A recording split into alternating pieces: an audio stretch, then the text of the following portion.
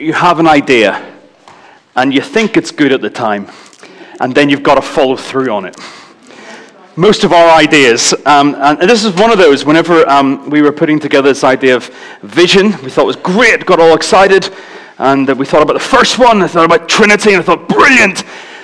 And then my name was put beside it, and it was your idea. Go away. Your idea. That's what I said. Sometimes you have an idea and then it bites you back. So we're going to explore Trinity this morning, and how we're going to do it in a certain amount of time that we've got. It could be 20 minutes, it could be 2 days. We'll see. We're going to take a little journey, probably through history with a bit of mathematics thrown in. Maybe we'll have a little bit of physics, chemistry, a bit of metaphysics as well. A bit of philosophy, a bit of geometry, a bit of grammar, and maybe even a bit of theology. You never know. Is that all right? You better be comfortable. We're looking at vision over these next few weeks. As Lisa said last week, majority of the country is probably talking about Vision 2020 or 2020 vision. And we're looking at our vision over the next few weeks. And the core vision is meet God, meet friends, make a difference. So that everything we do as SBC should be able to be gathered under these three headings. So if you're in a coffee shop, this is the idea. If someone says, what's your church about? You can say, well, this is our objectives. Meet God, meet friends, make a difference, and then they're springboards. So we're looking at meet God for the first 3 weeks. And so we're looking at this first one, meet God, but well, God, that's like a big word, isn't it? And so one of my favorite passages in the book of Acts is Acts 17. And it's where Paul comes along to Athens. Now, I've never been to Athens, but I've been to some other kind of Greco-Roman places, and there's just loads of statues everywhere, loads of gods. And just to hedge their bets, in Athens, they had this statue to an unknown god, just to cover the bases, to make sure nobody's annoyed. And then Paul comes out with this great line. He says, what you have as unknown, let me make known to you. Because inside every one of us, and Paul says it or it says in Acts, I see that you're religious people. Actually, across the world, the human nature is to be a worshiping being. Whether you're a theist, whether you believe in God or not, whether you're agnostic, whether you're atheist, or just somewhere in between, we all worship something. We have an inner built need to worship. Sometimes it's worshiping ourselves. Sometimes it's the great pound, dollar, and whatever. We can be worshiping whatever, but actually every one of us worships. And Augustine, one of the kind of early church fathers, he talks about the fact that we are restless until we find our souls find rest with him. People have talked about the God-shaped hole in our hearts. We're all wanting and needing to worship something. So when we say meet God, does that mean anything goes? Any God? Any spirituality? Well, actually, no. It's not anything goes. We can only meet this God. We can only know this God because he has made himself known to us. He is the prime mover. He is the one who has shown himself to us. We could search for all eternity, and we'd never find it off our own steam, only because God has revealed himself. Excuse me. And it's important that we state at the very outset that we are a Trinity Church. We're a Trinity Church because that is how God has revealed himself to us. For many years, it has been the mark of orthodoxy. So if you don't believe in Father, Son, and Holy Spirit, you are outside the Christian communion because Christianity relies on the Trinity. It's incredibly vital. You can't actually be Christian in the real sense without being Trinitarian. It is thoroughly biblical concept, and it is thoroughly baffling. Isn't it?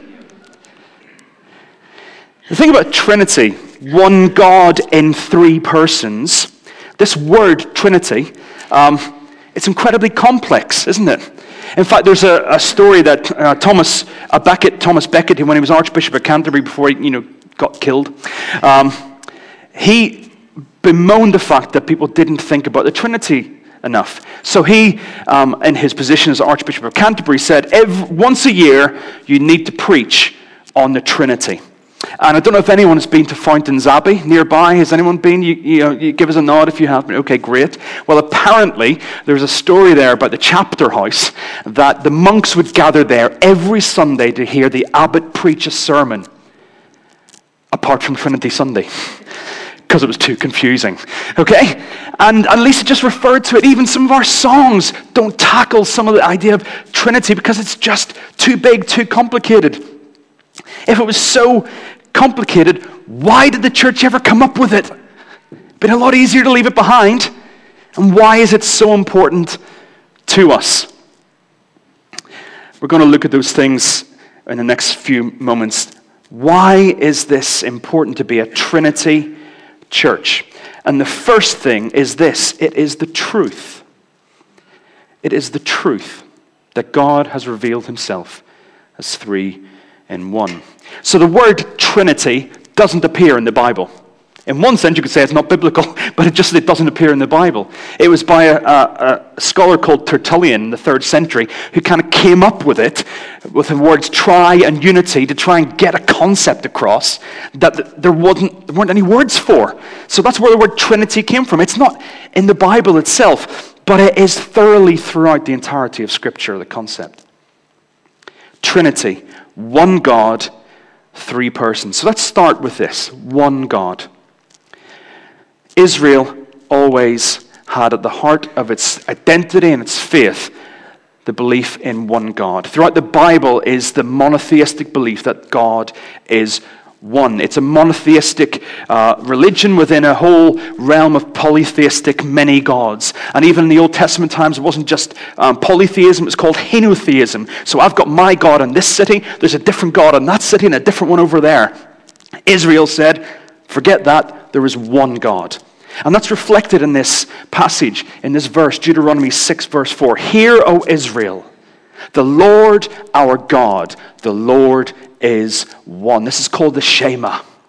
And it was repeated over and over again. It's the core of prayer life in Judaism, affirming again and again and again that God is one. And we see that exclusivity throughout the Scriptures in the Old Testament. We see it in the commandments. We see it when Israel falls down and when Judah falls down. It's because they mess around with other gods when God says there is only one. It is fundamental to the Jewish identity. So it's not just in the Old Testament that we hear this. Actually, the New Testament and the Gospels are consistent with the oneness of God. We have in Mark chapter 12, Mark chapter 12 and verse 29, when Jesus is asked, what's the greatest commandment? He starts with these words, Hear, O Lord, hear, O Israel, O Lord our God, the Lord is one. And then, love the Lord your God with all your heart. Jesus affirms the oneness of God. In John 17, verse 3, it says he is the only true God. Then we move into the New Testament letters. We have 1 Corinthians 8, where Paul says there's no other God but one. And in Galatians 3 and 20, he says God is one. That's only a two out of a number of ones where it affirms the unity of God. So we know that God is one. How many is God? Yeah, but he's also three. God is revealed as three persons. Jesus, when God wanted to show humanity what God looked like, what he was like, he sent us Jesus. We looked at this over Christmas, particularly at the carol service, that Jesus was the image of the invisible God. You want to know what God is like? You look at the image of Jesus. In fact, it was in our passage today in John 14. If you have seen me, you have seen the Father. That's what he said to one of his disciples. And later on, it doesn't just stop with Jesus and the Father. He goes on in verse 16 and beyond. I, Jesus, will ask the Father to send another counselor to you, another comforter, another companion. Not me with another mask on, not God the Father coming down with a different kind of costume, but another counselor. Here we have in John 14, the Trinity. And it's not just here. What about the incarnation? We've read all those passages over Christmas. Luke chapter 2, at the very moment of conception, the Trinity is present, where God sends the angel Gabriel to Mary and says, you will have a child. That child in your womb will be Jesus, the Son of God, the Word made flesh. How? Through the Holy Spirit. The Trinity is there at incarnation, and it is also there really clearly Here. Then Jesus came from Galilee to the Jordan to be baptized by John. But John tried to deter him, saying, I need to be baptized by you, and do you come to me?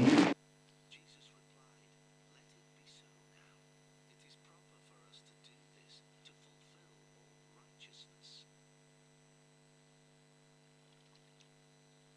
Then John consented.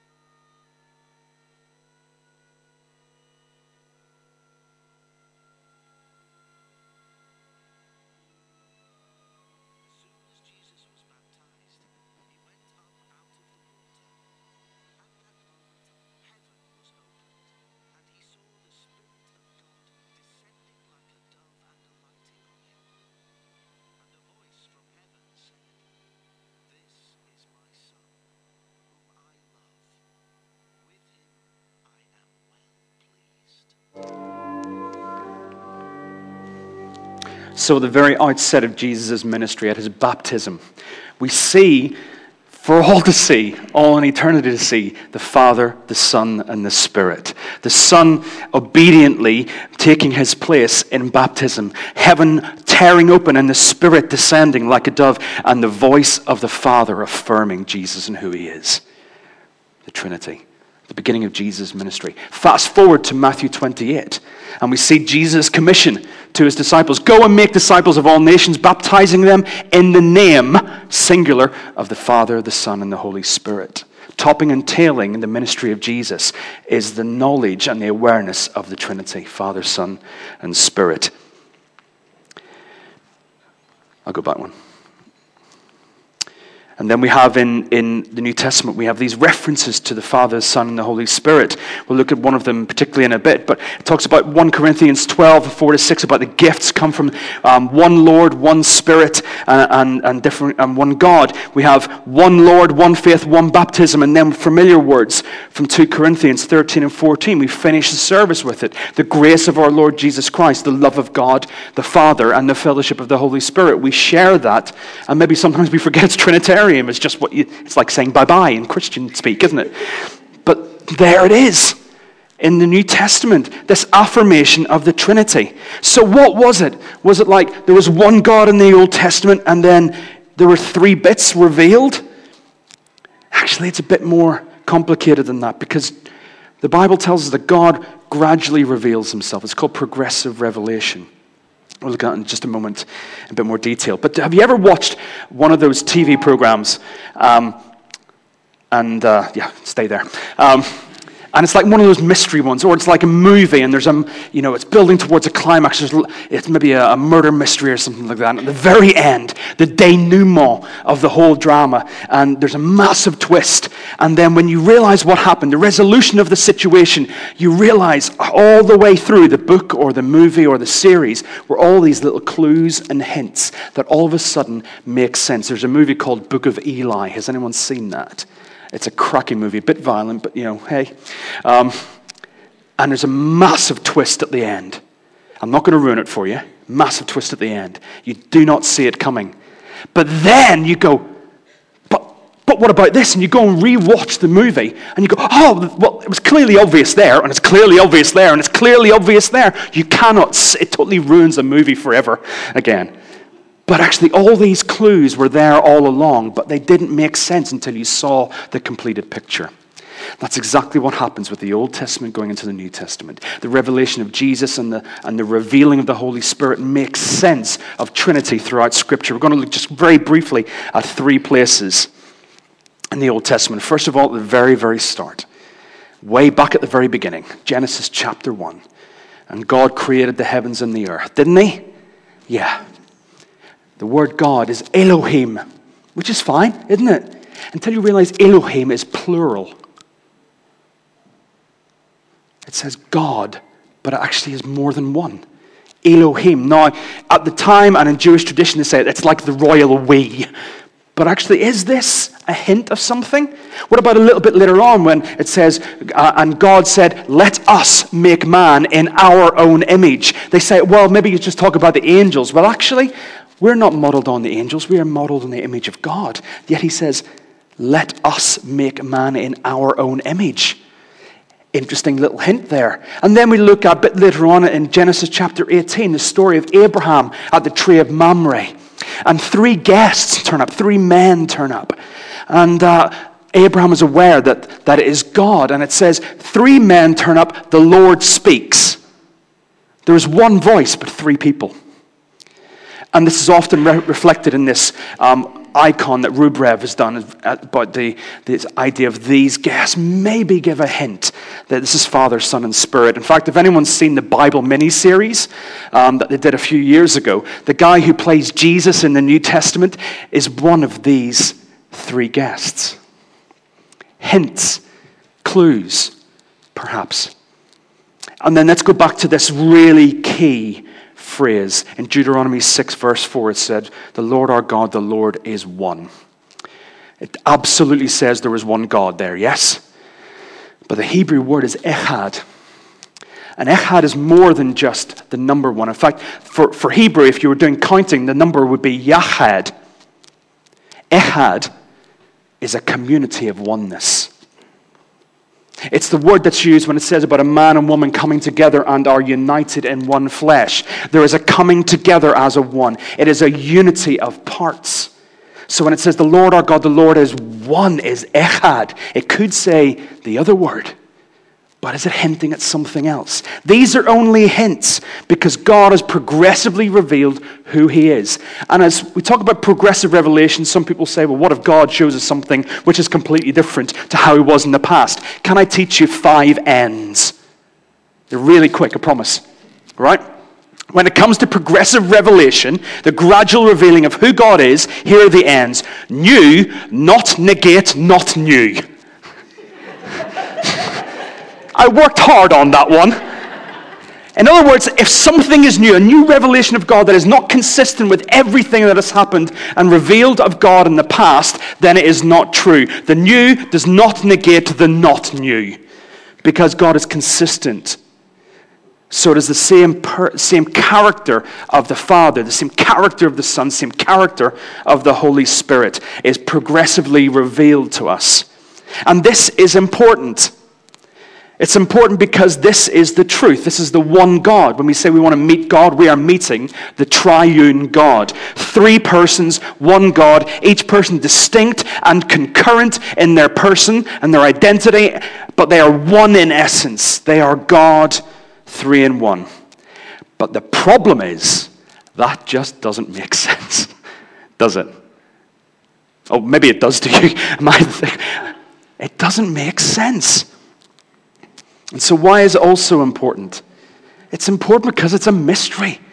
It doesn't make sense. The idea of one God, 3 persons who are completely individual but yet all one at exactly the same time, it's difficult to get your head around. And I was challenged by this by the blessed Martin Lee. Where are you, mate? He's a deep theologian. We talked about this as a team last Wednesday. And Martin, who is our wizard of buildings and measuring kind of pipes and nuts and bolts and measures and centimeters, and you like things straight and like that, don't you? Yeah. Martin came out with this amazingly profound statement about about the Trinity. He said, the Trinity does my head in. And I say, amen, brother. Because it does. In fact, I was noted this word Trinity was kind of invented to grasp something that was not graspable. And it shouldn't surprise us. Why, or indeed how could we expect the infinite, transcendent God to actually make sense to our puny little brains? It's like hoping that your chihuahua will be able to work out how to invent the internet. It doesn't make sense. It's beyond the scope of comprehension. And why wouldn't be surprised? Job in 11:7 says, can you fathom the mysteries of God? Can you probe the limits of the Almighty? It was Augustine, again, he said, basically, if you can fully comprehend God, then it ain't God. God is beyond your comprehension. We cannot button God down into small boxes. And so the Jewish tradition can handle all this kind of dichotomy and ambiguity and kind of mystery. But the gospel spread to the Greek world, and they're a bit like Martin. They liked a bit of order, and they went, okay, how does this work? Okay, let me measure it. Let's see if we can get a formula about this. And so with the Greek logics and the philosophy kicked in, they tried to get hold of something for which is not able to be grasped. And so a whole bunch of heresies grew up as people wrestled with this nature of God. How can Jesus be man and God at the same time? Doesn't make sense. 3 in 1, that doesn't make sense either. And so there are lots of different ways of trying to understand this. And I feel a bit sorry for some of these heretics because they were trying their best. But again, they didn't hold fire to those 5 N's. What were they? New. Okay. The new does not negate the not new. So some of the things they came up with negated some of the other things about God. We have one called Arianism, where he believed there was only one God and Jesus was his creation. The first creation, he was a really special one, but he wasn't God. Sorry, that doesn't work. Salvation doesn't work then. And then there was a guy called Sabellius, not the composer, Sabellius, and this idea of modalism. There is one God, there are 3 persons, but it's like a relay race. So God the Father created everything, passed it on to Jesus the Son, who did his job, then he passed it on to the Spirit. That doesn't work. We have it in the baptism of Jesus. The Father, the Son, and the Spirit are there in the same place at the same time. This led to the creeds, to try and formulate, try to put into words something which is really impossible to put into words. And so this guy this creed called the Athanasian Creed came about, which is confusing because Athanasius didn't write it. I don't know. I'm sure there's copyright involved somewhere. But anyway, this is what it says, and with this will clarify everything, okay? But the Godhead of the Father, of the Son, and of the Holy Spirit is all one, the glory equal, the co-majesty co-eternal. Such as the Father is, such is the Son, and such is the Holy Spirit. The Father uncreated, the Son uncreated, and the Holy Spirit uncreated. The Father incomprehensible, the Son incomprehensible, and the Holy Spirit incomprehensible. And yet there are not 3 incomprehensibilities, nor 3 uncreateds, but 1 uncreated and 1 incomprehensible. That's only part of the Athanasian Creed. There are 44 statements, 28 of which are about the Trinity, and it still doesn't capture it. Because it's impossible to. We fare little better. We've got lovely pictures, haven't we? We've got the water, steam, and ice, the classic alpha one, which is great. The 3 natures of God. There's water, steam, and ice all existing. They're all water, but in different forms. It's good, but it's not quite there. We have the sun, bright sun up in the sky. We have the radiance, the heat of the sun, and we see things by the light of the sun. Useful, but not entirely. An egg, it's a shell, but it's also a yolk, and it's also the white. Kind of helps, but it still doesn't answer all those things. And then one of my favorites, to be sure, the shamrock. Okay? St. Paddy going around the fields going, my goodness, I left my PowerPoint at home. Here, pick up a bit of a, look, 3 in 1. It kind of fits, but kind of doesn't. And if we get confused with that, think about nuclear physics. I told you physics would be here, Martin. In physics, they believe, because physicists believe, scientists believe, that electrons are both particles and waves at the same time. They can't be, but yes, they are.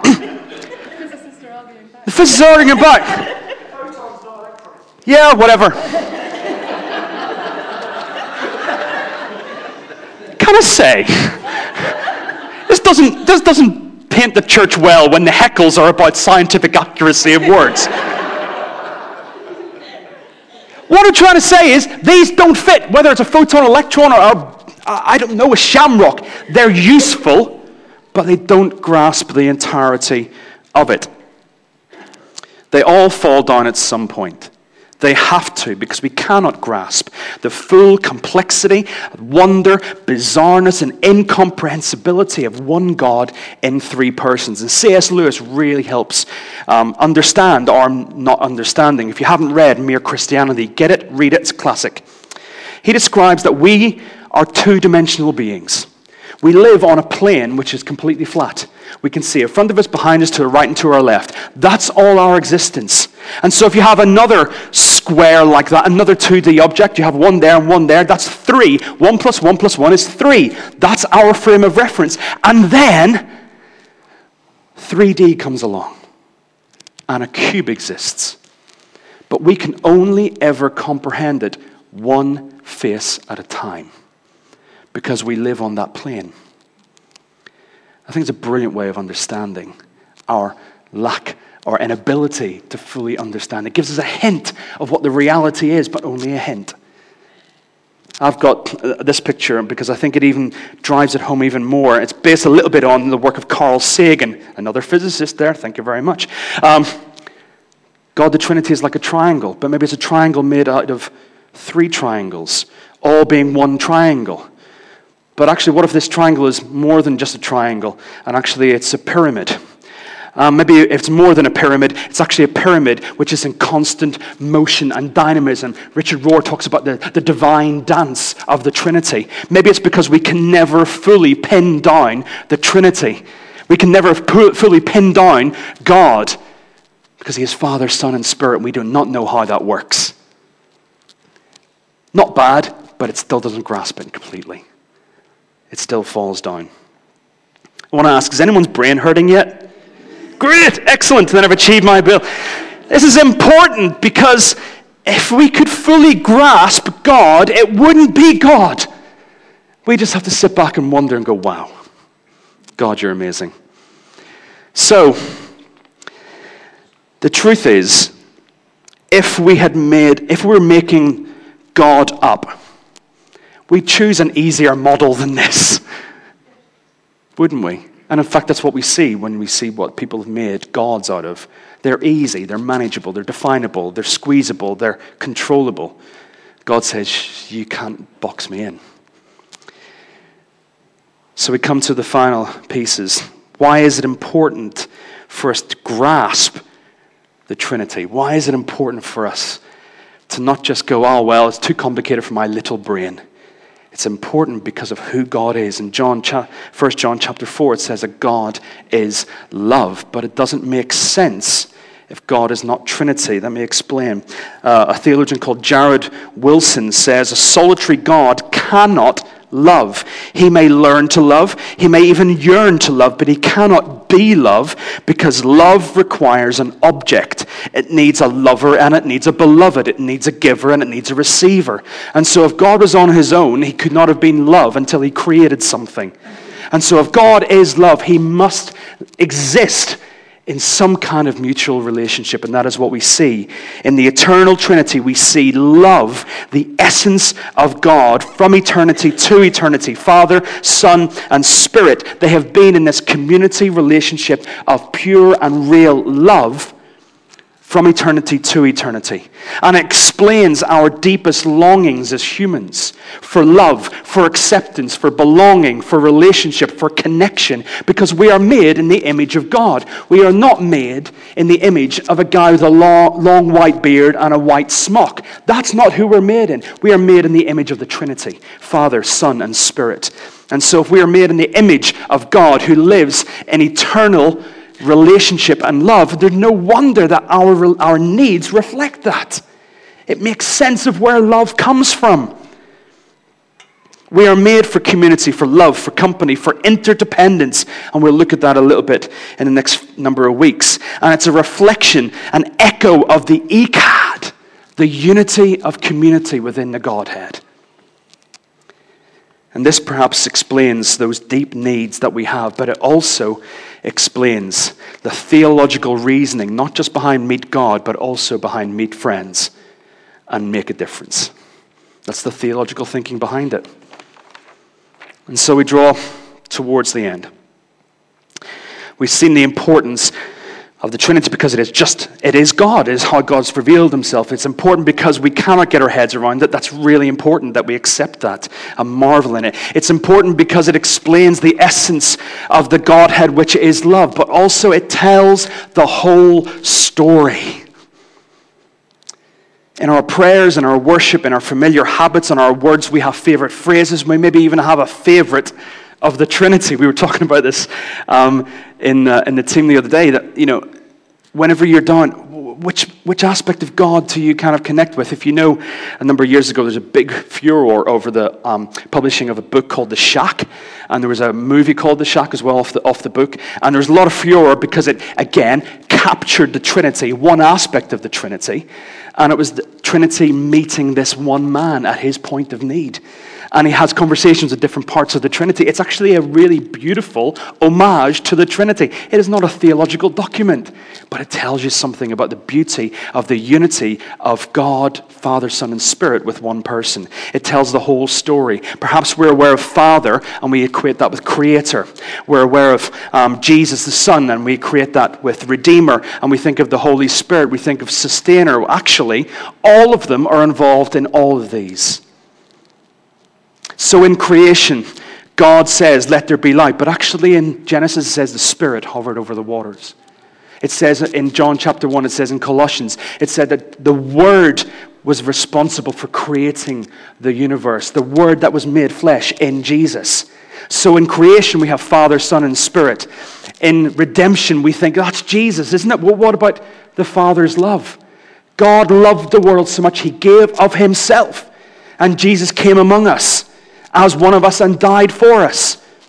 And what about the Holy Spirit? Well, the Holy Spirit is there to convict us with regards to sin and righteousness. It is involved in redemption. It is also involved in resurrection. And then we think about the Spirit's role, sustainer. Well, actually, what about the fact that, as C.S. Lewis, again, is a really good example, is when we pray, we experience Trinity. Because the drive for us to pray comes from a movement of the Spirit of God within us. Our direction of prayer is to the Father, but the only reason we can have any knowledge of the Father, only reason we can access the Father is through the bridge of Jesus Christ. And that is within our prayer life. So the Trinity is involved in the sustaining and the sanctifying of us to glory.